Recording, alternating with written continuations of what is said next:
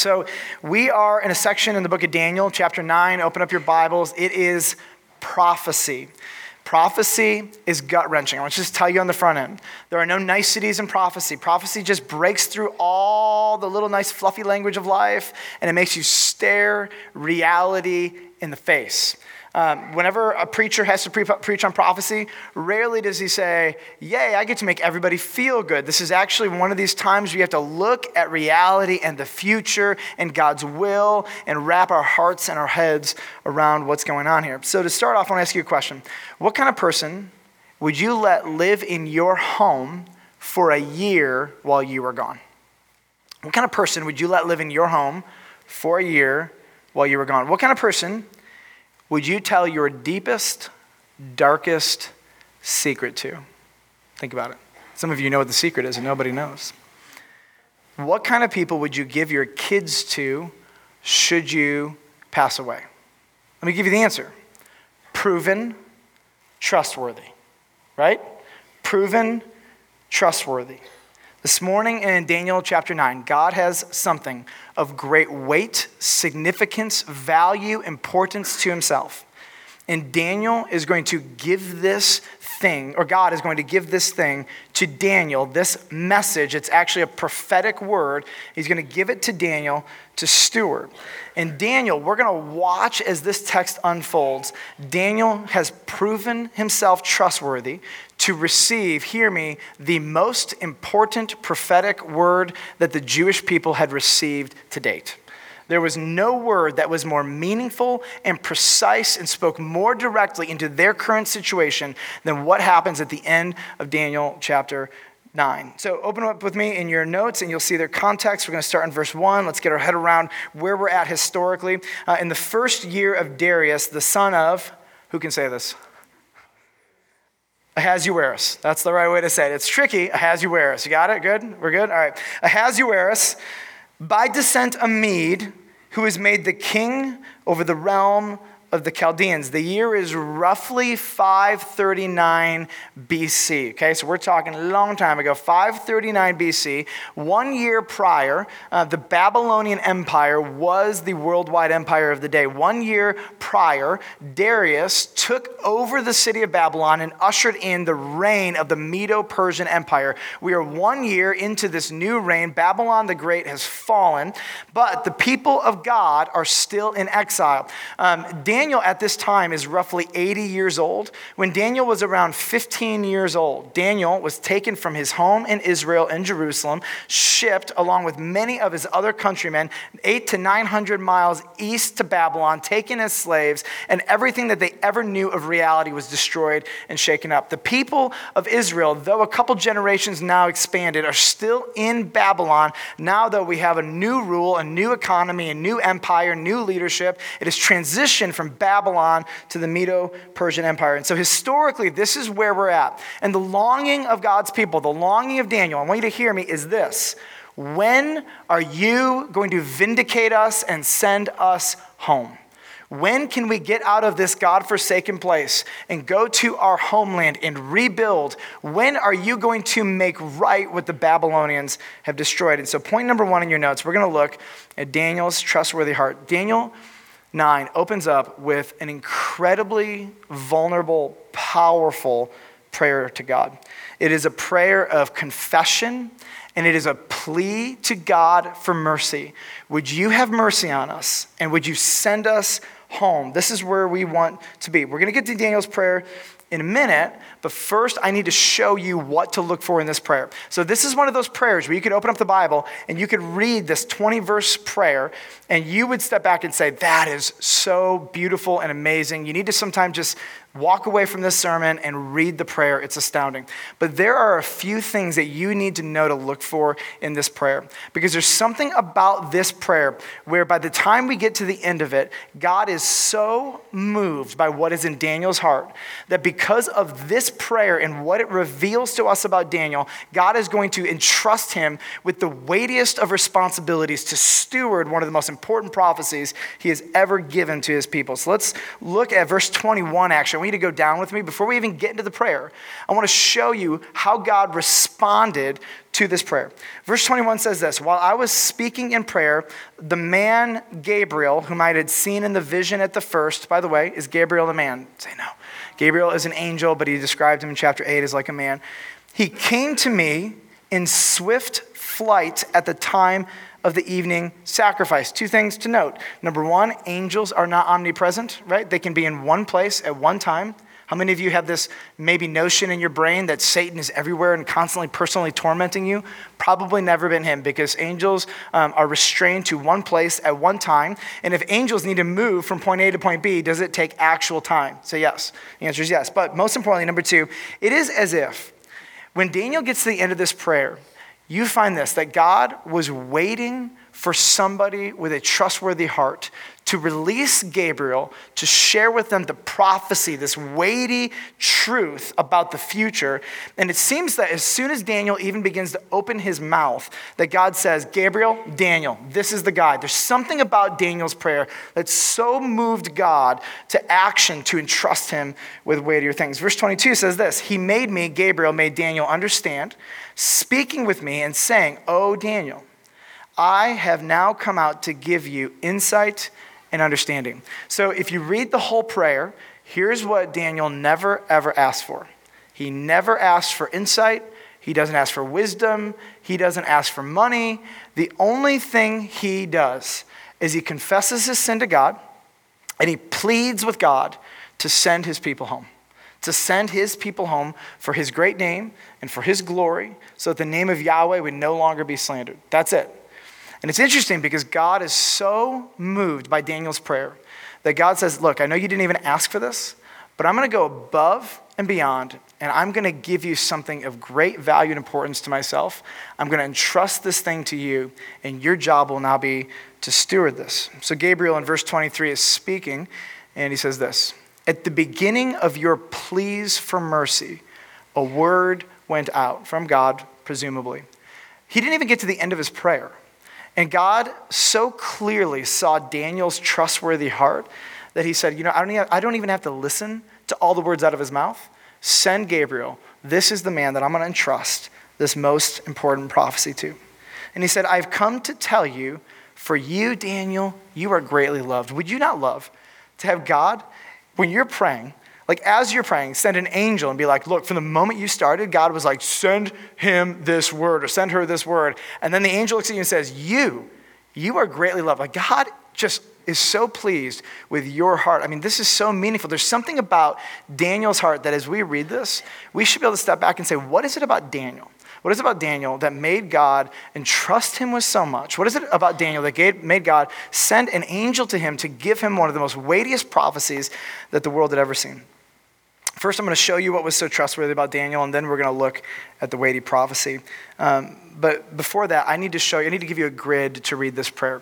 There are 5 decisions that Daniel made years before. And all of these decisions are flowing out of this prayer. These are the 5 things to look for. I think these are the 5 things that God just said, you know what? Check, check, check, check. This guy is something else. He is unique and distinct. I want to walk through these 5 decisions as we look at Daniel's prayer. And then we're going to get to that weighty prophecy. Decision number 1. Daniel made a decision from a very young age to diligently study the scriptures. This is not a 2-minute devotional that goes in one ear, out the other ear, where you check it off your daily list to say, spend time with God, and then it has no impact on your life. That is not what this is. Daniel made a decision to study and to know God's word as much as he possibly could. And I want to show you this. This is one of the most meaningful descriptions of his relationship with the word of God. In the first year of his reign, I, Daniel, perceived in the books the number of years that, according to the word of the Lord to Jeremiah the prophet, must pass before the end of the desolations of Jerusalem, namely 70 years. The first thing you see is that he's opening up the books, the scriptures. Now, does he have the New Testament? Say No, he does not have the New Testament. He's got the Torah and he's got some writings and some prophecies. And so Daniel has this portion of scripture and he is poring over it. And what he sees specifically in the book of Jeremiah is that there was a period of discipline promised for God's people. And this period of discipline was going to be 70 years. In fact, Daniel, when he was 15 years old, Daniel was swept away with the 70-year discipline of the people of God. And so Daniel's reading in the Word of God and he's like, oh my goodness, Jeremiah is telling me why we are in this place in Babylon, why God disciplined us, why God let Nebuchadnezzar in Babylon take us out of our land and bring us as slaves 800 or 900 miles east of Babylon. And so I want to actually take you to the scripture in Jeremiah, chapter 25 that Daniel was reading. Jeremiah 25, verse 8, God says, because you have not obeyed my words, this whole land shall become a ruin and a waste. And that is exactly what Jerusalem became. The temple was destroyed, the city was decimated. And these nations shall serve the king of Babylon, how many years? 70 years. Then after 70 years are completed, I will punish the king of Babylon and that nation, the land of the Chaldeans, for their iniquity, declares the Lord. And so at the end of the 70 years, here's what Daniel knows. He knows that Babylon's going to be punished. Okay, let's be straight. If Canada comes from the north and they come in and they enslave you, right? And God says, I'll let them enslave you for 70 years, okay? Now, at the end of the 70 years, you're like, God, what's going to happen? He's like, I'm going to punish the Canadians. What do you want to know? What about us? What about us? We're still here 900 miles away. Generations of our family are in this northern cold land. What are you going to do with us? We want to go home and rebuild. And so he reads Jeremiah 26, nothing. Jeremiah 27, nothing. Jeremiah 28, nothing. And it's like you can just feel Daniel's tension. He's like, God, tell me something. Finally, Jeremiah 29:10. Thus says the Lord, when 70 years are completed for Babylon, I will visit you. And I will fulfill to you my promise and bring you back to this place. That's what he wants. You guys remember this verse? For I know the plans I have for you, declares the Lord. Plans for welfare and not for evil, to give you a future and to give you a hope. The context best used in this promise is when somebody is under oppression regularly without any end in sight, and you want to know, God, did you mean my life for evil? Are you just going to have a heavy oppressing hand on my life forever? And this is where the promise enters in and says, no, there's a limit on my discipline for you. There's a limit on oppression. There's a limit on these experiences. You need to know this. I don't give you over permanently. I have plans for your good. You need to wait. You need to be patient. And he says this in verse 12. Then you will call upon me and come and pray to me, and I will hear you. I want you to notice this. Daniel prays in chapter 9 for 20 some odd verses because he is obeying scripture. That's why he does it. So how is Daniel going to know whether or not the people of God can go back? The people of God are going to get on their face, and they're going to start praying to God, and they're going to start confessing. And so Daniel, when he sees in God's word what God requires, he gets on his face and he begins praying. I want you to just look at verse 9 in Daniel chapter 9. Here's what he says. We have rebelled against him and have not obeyed the voice of the Lord our God by walking in his laws, which he set before us by his servants, the prophets. And go to verse 11. Just watch all the times in this prayer, Daniel's referencing the authority of God's word because God's word is determining how he sees reality. All Israel has transgressed your law and turned aside, refusing to obey your voice. And the curse and oath that are written in the law of Moses, the servant of God, have been poured out upon us because we have sinned against him. He has confirmed his words, which he spoke against us and against our rulers who ruled us by bringing upon us a great calamity. Look at verse 13. As it's written in the law of Moses, all this calamity has come upon us, yet we have not entreated the favor of the Lord our God, turning from our iniquities and gaining insight by your truth. Do you see this? At every moment throughout his prayer, it is saturated with scripture because Daniel's mind is saturated with the word of God. And God looks at Daniel and says, you are a person that when you see my word, you believe it to be true and you act on it. That's powerful. Now look at verse 14. There's this great word, therefore. And it says, therefore, the Lord has kept ready the calamity, and brought it upon us. For the Lord our God is righteous in all the works that he has done, and we have not obeyed his voice. Let me be straight. If everyone around you is sinning, The leaders, the government, the economy is being tanked. You have evil people running things, right? Your kids, your grandkids, the entire nation, your oppressors, everybody. You know what we would say in that moment? Most people would say, God, if you were good, you would fix this. Anyone relate to that? Daniel does nothing of the sorts. That wagging finger that we Christians feel permission to point at God, he puts it down, and here's what he says. You are righteous. You are righteous. Now, it's one thing if the calamity is out there. It's another thing when the calamity is in here and in my life and in my family. How much more do we feel vindicated to take our wagging finger at God and say, if you were good, you would. Daniel has been living this life of exile and oppression for 65 years plus. Decade after decade after decade. Living in a 70-year discipline primarily of the sins of the nation that he, as a young kid, probably didn't commit in the same way that everyone else did.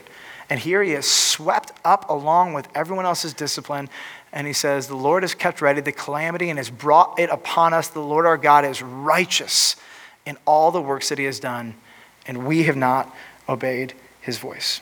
Decision number 2, to pray with passion. You cannot fake passion in prayer. Amen? You can try. Oh yeah, God sees the heart. Passion comes from 2 places. Pain and practice. You get the pain part naturally. When you're in pain, life isn't working, God please. Those are some of the most passionate prayers on the planet, right? Fix this now. Make right my wrong life. You know that? Passion, right? Practice is different. Daniel is not somebody who is just reacting or responding. Daniel is praying because this has been the rhythm of his life since he was a young boy. When you think about a blues guitarist, if you guys ever listened to really good blues, you can feel the pain of these lives. You can feel their oppression. You can feel generations of pain in their music. It's one of the most beautiful genres. And what's interesting is that these men are practiced. The first day, a blues guitarist picks up a guitar. He has no idea how to play, and he has no idea how to express the pain he's feeling. But through much practice, blues guitarists learn how to communicate the pain that they have. And many people do not know how to actually go to God in prayer because we're unpracticed. We do not know. We know how to go to God in moments of tragedy, but we do not have the skill, the crude wisdom to go before God in a practiced way where we are genuinely passionate because this is a regular part of our life. Well, most people don't realize that passionate prayer is a result of disciplined prayer over long periods of time. Daniel is a man who God is not just saying, oh, you had a hard life, you had a hard moment, you're just going to respond in prayer. We see throughout the book of Daniel, Daniel's prayer life is disciplined and intentional. And out of this pain and practice is genuine, emotional, passionate prayer. Look at what verse 3 says. Then I turned my face to the Lord God. After I saw what his word said, I turned, seeking him by prayer and pleas for mercy. Catch this. With fasting and sackcloth and ashes, I prayed to the Lord my God, and I made confession. This is not like some haphazard reaction. I don't know if you've ever seen anybody pray with sackcloth and ashes. I never have. Culturally, Americans don't do that. Some cultures in the world do. Sometimes cultures do that out of tradition, but there's something about Daniel where this transcended tradition. Daniel put on this uncomfortable sackcloth as a metaphor of I am just uncomfortable. All my circumstances are just not what I want. Ashes, from ash I came. I've got nothing. I can't fix this. It's out of my control. And there were these really beautiful, tangible expressions that communicated his actual desperation for God to intervene. Decision number 3, to trust God despite. Verse 4 says this, O Lord, the great and awesome God. How many of you want to call God great and awesome when all your life is seen as calamity? Anybody? Consider his context. Who keeps covenant and steadfast love. You made a promise. You told us this would only last for 70 years. And because you said it, I believe it. You have never let us down. You've never failed your covenant. You've never failed because it is your nature to be a promise keeper. And when you say 70 years, it's going to be 70 years. So God, I'm coming to you and I trust you. I trust that at the end of 70 years, you're going to end this thing because you are good. Decision number 4, to choose humility. Pride is our default. Humility is a choice. I want you to catch this. You have to choose humility. Every one of you, you got pride by nature. Me too, right? Here's what he says. We have sinned. And we have done wrong, and we have acted wickedly and rebelled, turning aside from your commandments and rules. We have not listened to your servants, the prophets, who spoke in your name to our kings, our princes, and our fathers, and all the people of the land. So Daniel, earlier in the book, tells us this. Daniel was basically blameless. Daniel was a guy that when people tried to find something wrong with his life, nobody could ever find anything wrong. And Daniel could have, in this moment, said, God, this isn't fair. I have not sinned like these people have sinned. I have not done the things that are deserving of exile. At 15 years old, he probably watched his family killed. He watched his friends killed. He watches everything that they'd ever known, their whole religious system obliterated in a moment. I don't deserve this. That's what pride would have said. But Daniel understood something interesting. Let me tell you what he did understand. Daniel's not a dummy. Daniel understood he is better than most of the Jews, okay? Horizontally, right? And you know this. There's some people you look at and you're like, I'm a little more righteous than them. Right? You can act like you don't think that, but everybody has that thought. And there are some people who make a lot of really bad decisions over and over again all the time, right? And you may not do as many bad things. Horizontally, you can look at each other and say, I might be better than some people. By God's grace, if you miss that, well, it's all pride, but you can do that.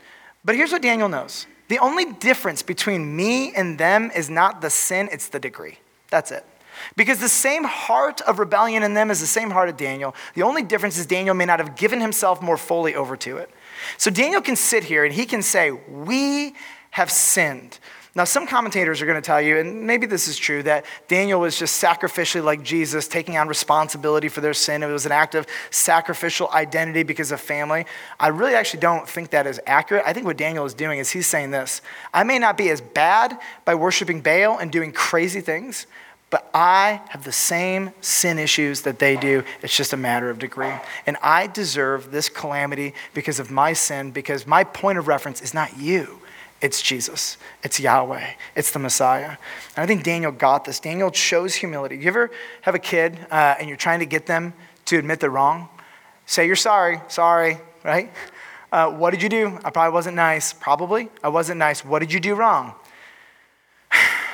I mean, I guess I sort of, but they, you don't know what they did, okay? No. Out of anger, you hit your sister in the face. Out of anger, I hit my sister in the face. You know what I mean? It's like trying to get them to be specific is this is one of the most difficult human experiences. By the way, it doesn't stop with 4.5-year-old boys, okay? This goes up to 80-year-old men, right? Getting men and women who are older or younger or alive to admit with specificity what we have done wrong is incredibly difficult. Daniel is going before the Lord and genuinely sees in the Word of God that he has infractions and sin before God. He is guilty. He deserves the calamity because of his sin. He's aligned his mind and his heart with God's Word. And here's what he's doing. He's coming back and he's saying this, look, God, I have sinned and I deserve this. This is on me too. And I'm not going to sit here and compare myself to them. I'm going to humbly come before you. This is a decision he had to make to declare with clarity, not just their sin, but his own sin. Decision number 5, to worship in difficulty. To worship, not wag. Here's what he says. To you, O Lord, belongs what? Righteousness. But to us, open shame. At every moment in this prayer, he would have almost, it feels like the right to say, but why didn't you? But where were you? But how could you? Justify yourself, God. And he takes this dumb wagging finger and he puts it down and he says, you are righteous and your word is true. He goes on and he says, as it is to this day, the men of Judah, to the inhabitants of Jerusalem, and to all Israel, those who are near and those who are far away, in all the lands which you have driven them, because of the treachery that they have committed against you, to us, O Lord, belongs open shame, to our kings, to our princes, and to our fathers, because we have sinned against you. when you read his prayer, you need to look for these 5 decisions because they overflow into his entire prayer.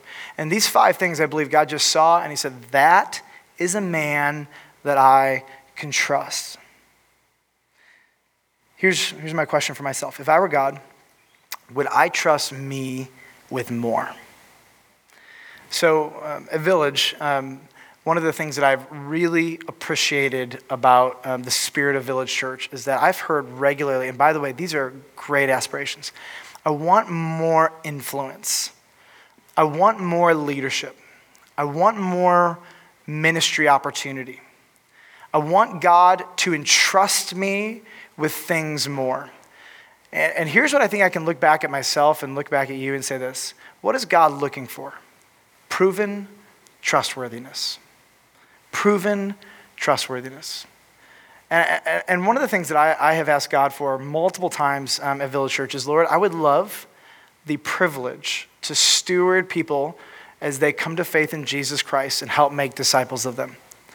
And one of the questions that I just hear back in my brain is this. Michael, are you in Village Church ready for that? It is admirable. It is desirable. But what if I brought in 100 people who came to faith in Jesus Christ in this community? Are you ready to disciple them? And our staff behind the scenes are really working on creating a leadership culture, atmosphere, and things that would really help us love and disciple people who come to faith in Jesus. And so this is one of those things where I think the Lord continually comes back to me and comes back to us and says, okay, you want more. God entrusts weighty things to those people he can trust, to those people who are proven trustworthy. And now we're going to watch, point number 2 in your notes, the weightier things. We're going to watch as God trusts Daniel with, again, the weightiest prophecy. I'm going to tell you why it is so important and why it's so valuable and why it's so important. Because in this prophecy, God tells Daniel to the year when the Messiah is going to come.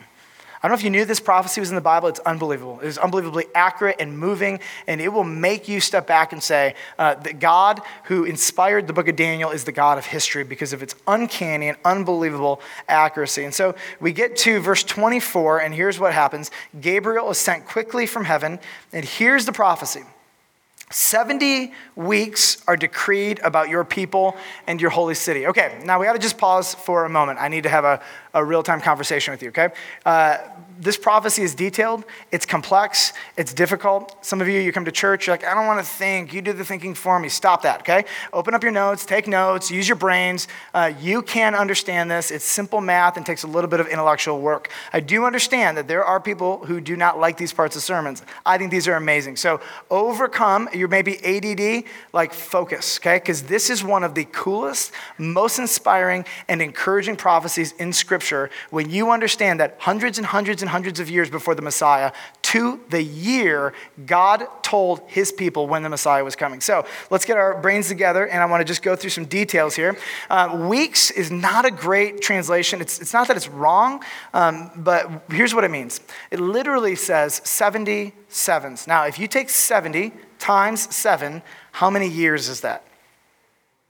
490. Those of you who said other numbers, I love you, but you're wrong. 490 years. And so there's going to be this period of 490 years. And this period of 490 years is broken up into 3 distinct and separate parts.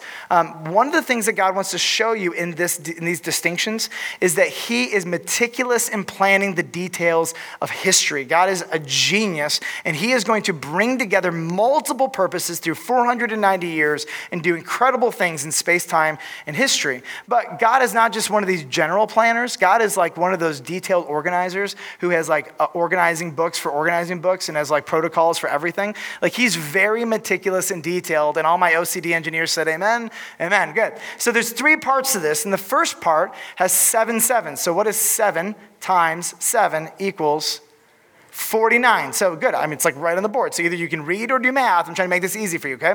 Part 1 equals 49 years. Part 2 is going to be 62 sevens. 62 times 7 equals 434 years. You're geniuses off the cuff. That was amazing. And then finally, there's going to be this last 7. There's going to be 1 7. And 1 times 7 equals 7. That's so good. I'm so proud of you. I'm glad you didn't say 17. It's 7. And so in verse 24, it goes on and says 70 weeks, 70 sevens, 490 years, are decreed about your people and the holy city. So Daniel, you want to know what's going to happen with the Israelites, what's going to happen with Jerusalem, what's going to happen with Israel. Here's what's going to happen. There's going to be 490 years. And in this 490 years, the following things are going to be accomplished in this time period. Number one, God is going to finish the transgression, meaning he's going to allow Israel's sin to play out for a certain amount of time. Their sin is going to build up. He's going to end all of this. He's going to allow them to finish this punishment. But then, here's what's going to happen. At the end of the we'll say actually 483 years. You'll get that in a minute. But we're going to put an end to sin. By the way, who put an end to sin? His name's Jesus. Jesus, good. And we're going to atone for iniquity. Who atoned for iniquity on the cross? Jesus, good. And then we're going to bring in everlasting righteousness, and then we're going to seal both the vision and the prophet to anoint a most holy place. The seal here means to vindicate and validate, to put his seal of approval. Every vision, every prophet, every person who came before him and said this day is coming, this is going to be an act of declaration over all of humanity that this is real and this is true. So verse 24 gives us the big picture time frame. And then 25, 26, and 27 break it down. So you ready to break it down? All right, section 1 is 7 sevens, which is how many years? 49 years. And this is going to be a period of restoration and the building of the temple and the city. And this is going to be a period of preparing for the Messiah. They're going to build the infrastructure of Israel and the temple system to prepare for the Messiah who's going to be coming a long way down the road. Verse 25 says, "Know therefore and understand that from the going out of the word to restore and build Jerusalem, to or for the coming of an anointed one, a prince, there shall be 7 sevens." So let me just fill you in on how this is going to work. Daniel, one of the kings is going to issue a decree. The decree will be to go home and rebuild. From the day that decree is made, there is going to be 49 years. The clock starts ticking right then. The clock is going to start ticking. 444 BC, King Artaxerxes sends the Israelites back to rebuild the city. And so here's what we know. We know when the clock starts ticking. Now, some people have tried different ways to count this, whatever, but we know for the most part, the most accurate way to understand this is King Artaxerxes, 444 BC. Now, there's something you need to know as you're counting numbers in Old Testament prophecy. Number one, how many days are in the American calendar year? 365. That is not how the Jewish calendar works. There's going to be 360 days in a Jewish calendar, 12 30-day months, okay? And so what you have to understand is that as you're trying to count in our calendar and you're trying to make sense and coincide with the Jewish calendar, a little bit of thinking to go on here. So the dates are going to be different. Men and women smarter than you and I have put this together. And here's what we know. 444 BC to 395 BC is this 49-year period of 7 sevens. And it works out actually almost perfectly. In this time, they built and rebuilt the city and the temple, and they began to function again. Now, section 2, or part 2, is 62 sevens, which is how many years? 434 years. So 434 years after the initial section, we're going to have something very different. There is going to be, it says 62 weeks, 62 sevens, and it shall be built again with square and moat, but in a troubled time. What's going to be built? The temple, the city, the infrastructure to prepare for the Messiah. And here's what's going to happen. You have 49 years plus 434 years equals 483 years. Genius, okay? Right? 483 years from the moment the clock starts ticking until the end of this 62 weeks. And here's what's going to happen. The temple's going to be rebuilt, but the people of God will live under oppression. And so it went from the Medo-Persians to the Persians, to the Greeks, to the Romans. And so by the time Jesus is crucified and risen, are they under oppression? The answer is absolutely. And so he's saying there's going to be a temple, there's going to be an infrastructure, there's going to be a system, but it's going to function under oppression for this many years. And I love this because did you know that almost to the date, from 444 BC, March 5th, all the way to March 30th, AD 30, is exactly 483 years, at least Jewish years in the prophetic calendar. And so you get this like, whoa, like he literally is telling them year to year to year, from the moment of this all the way up. And many scholars have identified that the day that this would have culminated would have been the triumphal entry of Jesus, Palm Sunday, Hosanna, Palms. And it's interesting because when Jesus comes in on Palm Sunday, he references Daniel chapter 9 and other parts of Daniel multiple times. It's interesting because this passage finds its full fruition, it seems, on Palm Sunday. And this is where you step back and you're like, there is no way on God's green earth this kind of historical accuracy is at all possible. With all of these disconnected authors of Scripture, and this person in this century, and this person in that century, and here's what you find. Our God is the God of not just general history, but detailed and specific history. He is a genius, and he controls events in ways you and I could never plausibly understand. We get to verse 26. It says, after the 62 weeks, an anointed one shall be cut off and have nothing. Who is this? Jesus. And in this cutting off, atones for sins, makes right our sin with God. And the people of the prince who is to come shall destroy the city and the sanctuary. And its end shall come with a flood, and to the end there shall be war. Desolations are decreed. And it was in AD 70 ultimately that the Romans came in and they destroyed the temple, sacked Jerusalem, and these desolations actually, literally, historically occurred. Now, we're going to get to this third section, and let me be straight with you. This is where people love to throw down. So much debate. Now, you're going to find alternate understandings that shift dates and things in the first 69 weeks, right? Generally speaking, though, the vast majority of Christian scholars would say the first 69 weeks are an uncannily accurate depiction of history up until the triumphal entry or the death and resurrection of Jesus Christ. Like, uncanny. But the 70th week, this drives people nuts. I mean, it drives them crazy, and I'm going to be honest. It drives me crazy. I don't like this 70th week. I'm going to tell you why. I'm going to put all my cards on the table for you so we can all be on the same plane here, okay? In the 70th week, it feels when you read it like it should be sequential, right? So in this last week, 1 times 7 equals how many years? 7 years. It feels like after the death and resurrection of Jesus, immediately a 7-year period shall be ushered in that they're going to talk about. But here's the problem. History does not give us any insight or any inclination that what this last 7 talks about happened. Nobody can find it. It just doesn't make sense. And so what we find is this in chapter 27. After the 62 weeks, here's what we have. And he shall make a strong covenant with the many for 1 week. You're going to be wondering, who's the he and who's the many? It seems like the he is going to be an Antichrist figure or the Antichrist, and he's going to make a covenant with, it seems, God's people.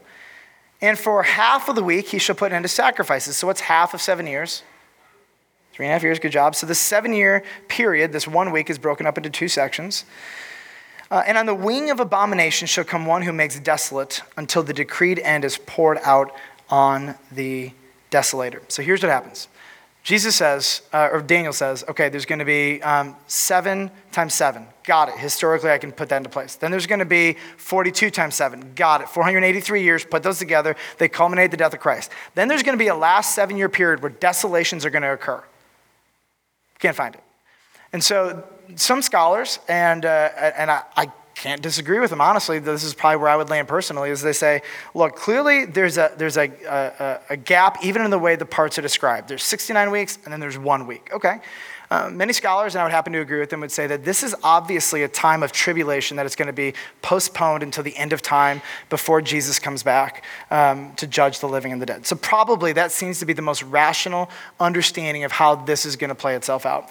And so honestly, like, it's frustrating because when you read the 70 weeks, you expect they're going to be sequential, right? But they're clearly not. And so one of the things we can say is, well, we have a little bit of permission to do this because even the prophecy itself divides up these weeks. And so maybe God historically can divide up these weeks. There's a lot of reasons why scholars think this is so. And I think it's probably the most compelling argument that allows the text to be true and keeps this functioning as a prophecy that is legitimate and trustworthy. Here's what I know. Through 483 years, they culminate with Jesus. I have a hunch the last 7 years are going to work themselves out just fine. And so God is going to be proven to be true. So before we get to some of the final so whats, I do have to stop here because I want to give you 4 encouragements. I cannot tell you how many different views there are of this 70th week in our church. It is grand and exciting. Some of you want to throw down. Some people might even leave the church because they don't like where I stand on it. Whatever. All right. So I want to give you 4 encouragements on this 70th week, okay? So here's encouragement number 1. It's okay if the 70th week is confusing. It's okay if you go home and you start studying and you see 483 weeks sequentially happening, culminating with the death and resurrection of Jesus Christ. Awesome. And then you look and you say, I can't find this 70th week. It's okay if it's confusing because for 2,000 years, Christian scholars have tried to wrap their brains around how this 70th week works, which brings me to point number 2. Don't worry about agreement. There are some, we'll say, subsections of Christianity that would make agreement on this issue a requirement for you even going to church with them. That is over the top. For 2,000 years, the church has struggled to understand this and put the events of history in a timeline that makes sense. For example, some of you would say, Michael, where's the rapture? And I would say, that's a great question. I'm not even going to talk about that right now because the text doesn't. But did you know that's a new doctrine, generally speaking, as of 1830s in Christian history? So for some of you who have said, for 2,000 years, the church has always believed that. No, they haven't. They haven't necessarily disagreed with it, but it's not as clear and simple and easy as people want to make it. And so we just step back and we say, this is hard. It's difficult. It's not easy. It's complex. And we don't have the mind of God, but we do know the big picture. We know the 483, but it's difficult. This last one may not feel like an encouragement, but it is. Heartache is coming. Heartache is coming. The reason why this is an encouragement is because when it comes, you don't have to wag your finger at God and ask him 1,000 questions. Where would you? How could you? You can step back and say, you told me exactly what was going to happen. Finally, number 4 is God has a plan for victory. And this plan is detailed, it is meticulous, and it will be executed with perfection on the exact day, time, and moment that God wants it to be executed. So I want to close by going to talking about something just generally bigger as a part of this whole question about why would God put this scary stuff into place and why would God tell us all this stuff. There is a rhythm and a cycle throughout history of oppression. There are age-old games that Satan plays, and they follow the same pattern every single time. Here's what he does. Signs, wars, rumors of wars. He starts riling people up, nations against nations. And then what happens is there's a leader. Usually out of these wars, there's a despot, a dictator who comes up, tries to make alliances, ultimately oppresses God's people, persecutes them, kills many people. Then there's this feeling of helplessness where God's people say, oh, where are you, God? How could you? And then there's that great apostasy, which means that generally God's people, they get mad at God because he doesn't perform for them, and then they all leave, and then God intervenes and saves the day. This is a cycle that has gone on over and over and over again all throughout history. This is a cycle that we see in the Middle East right now. We know this is not the ultimate thing, right? The ultimate tribulation, the ultimate iteration of this, but iterations of this are happening locally and nationally all over the world right now. But ultimately, it seems what Jesus is telling us is that yes, Satan is playing the same game throughout history in all these different places, but one day there's going to be a final iteration of this cycle. This cycle is going to culminate in what we call the Great Tribulation, this end times period, this 1-7 where the desolator is given freedom to desolate, where God allows, we'll just say, uncanny, disturbing things to happen on this planet, but he lets it happen for a limited period of time. And this is why we say this last year seems to be postponed into the future because we can't find anything in our history books that even allows us to understand it in the first century right after Jesus died on the cross. So I want to show you this in Matthew chapter 24. Turn with me to 24, Matthew 24, and this is the text we'll end on. Matthew 24, we're going to start in verse 1. I'll have this up on the screen as well. Matthew 24, Jesus is coming to the end of his earthly ministry. And what has informed him is the book of Daniel. Probably because Jesus ultimately inspired it, but also in his earthly ministry. He's going to take so much of the vernacular, the verbiage, the vocabulary of Daniel, and especially Daniel chapter 29, and he's going to repeat them for us, and he's going to show us what they mean. What's interesting is as Jesus goes through Matthew chapter 24, as he says these things, you're going to find some really interesting and confusing things being said. So let's walk through this. I want to show you this, and then I want to show you that even Jesus himself tells us and shows us the rhythm and cycle of oppression that Satan likes to play. Verse 1, Jesus left the temple and was going away when his disciples came to point out to him the buildings of the temple. Where are they at? Say the temple. The temple, good. But he answered them, you see all these? Do you not? Truly I say to you, there will not be left here one stone upon another that will not be thrown down. When was that prophesied? Daniel chapter 9, right? They're expecting this. They know there's going to come a time when the desolator will do these things. In verse 3, he sat on the Mount of Olives, and the disciples came to him privately, saying, "Tell us, when will these things be, and what will be the sign of your coming and of the end of the age?" Because their expectation is that once this happens, that the Messiah, the anointed one, is going to usher in everlasting righteousness and peace. Here's what prophecy did not reveal until the time of Christ. That there would be two advents, two comings of Jesus. There would be a first coming and a second coming. Old Testament prophecy pushed them together. I think God did it, honestly, just to keep people on their toes, right? And so there's a first coming where he comes to deal with sin, and there's a second coming where he comes to deal ultimately with the final judgment. And so here's what happens. And we see in verse 4, he gives the first sign that this iteration, this cycle is happening. And Jesus answered them and said, "See that no one leads you astray. For many will come in my name, saying, 'I am the Christ.' And they will lead many astray, and you will hear of wars and rumors of wars. See that you are not alarmed, for this must take place, but the end is not yet." And when was this prophesied? In the book of Daniel. And so when you start seeing these things, this is the act of Satan. He's riling people up. He's getting things ready. He knows that wars and rumors of wars are one of the greatest ways to put God's people on edge and to get power and control. Ultimately, in verse 7, he'll raise up a leader. These leaders often are called antichrists. They're people who oppose God and his word. And we see in Scripture and in 1 John, we see that there are many antichrists, but there's going to ultimately be one final iteration of this antichrist. There are local and national antichrists, and then ultimately there will be one final global antichrist. But here's what he says. "For nation will rise against nation and kingdom against kingdom, and there will be famines and earthquakes in various places. And all of these are but the beginning of the birth pains." And we see historically that these wars are how antichrists rise up and they get power through these experiences. There'll be oppression. Verse 9. "Then they will deliver you to tribulation and put you to death." FYI. How many of you are like, "I'm thinking about coming to Christ, thinking about believing in him." And he's like, "There will be tribulation and you'll be put to death." Right? Okay. Number 4, helplessness. "And you will be hated by all for my name's sake." You're going to look abandoned. Everybody's going to just loathe you, and it's all going to be because of your association with Jesus. Number 5, apostasy. "And then many will fall away and betray one another and hate one another. And many false prophets will arise and lead many astray.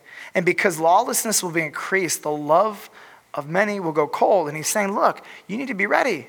Because if this room right now could be divided up, many of you wouldn't make it. You'd fall away. You'd fall after teaching that scratches the itch in your ears. You'd want people to tell you it's all going to be fine. This is what people have done. Every time there is this, we'll say, a cycle where Satan rouses oppression, he does it by wars, rumors of wars, ultimately a leader, ultimately oppression, helplessness, and then apostasy.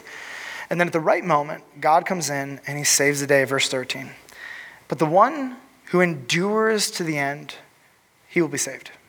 And this gospel of the kingdom will be proclaimed throughout the whole world as a testimony to all nations, and then the end will come." What I love about this is that Jesus takes all of this imagery, all of these experiences from Daniel, and he basically says, look, there are going to be iterations of this, but ultimately there will be one final iteration of this. There will be one final global experience of this, and you need to be ready for this. You need to be ready should this happen, should the Lord allow you to be in it. And then you're thinking right now, okay, Michael, do you believe the rapture is going to happen before or in the middle or after? It doesn't even matter. You be prepared for whatever comes. That's what you need to be prepared for. And I know that Jesus will come to judge the living and the dead, and he will make this right. We need to be prepared, because regularly in these iterations, you don't find the people of God being preserved from them, but they are enduring in them. And so Matthew 24 ends like this. Immediately after, we're in verse 29, immediately after the tribulation of those days, the sun will be darkened, and the moon will not give its light, and the stars will fall from heaven, and the powers of the heavens will be shaken. Then will appear in heaven the sign of the Son of Man. Do you remember what book of the Bible the Son of Man imagery came from? Daniel, good job. "Then all the tribes of the earth will mourn." Why? Because the Bible tells us at the end when he comes back, they will wag their finger at him because God didn't perform for them. Even when they see Jesus in all of his glory and might, they still wag. "And they will see the Son of Man coming on the clouds of heaven with power and with great glory. And he will send out his angels with a loud trumpet call, and they will gather his elect from the four winds," meaning from every part of the earth, "and from one end of heaven to the other." The sure arc of history has Jesus reigning victorious and us by his side. And Daniel is sitting here not asking for this prophecy. This is not what Daniel wanted. Every time Daniel has received a prophecy, what has it made him do? It has made him sick. Next week, actually, honestly, if I could be like totally selfish, it's the one chapter in Daniel that I wanted to preach this book for this chapter. And Daniel is so sickened by the vision that God gives him, it leaves him in bed for 3 weeks at a time. Daniel is not asking for more insight and more understanding. But God looks at him and says, look, Daniel, I want to give this information to you because your people, long after you're dead, are going to need this knowledge. And when the Messiah comes 483 years after the decree and dies and pays for the sins of the people, they will be able to look back and say, our God is a genius.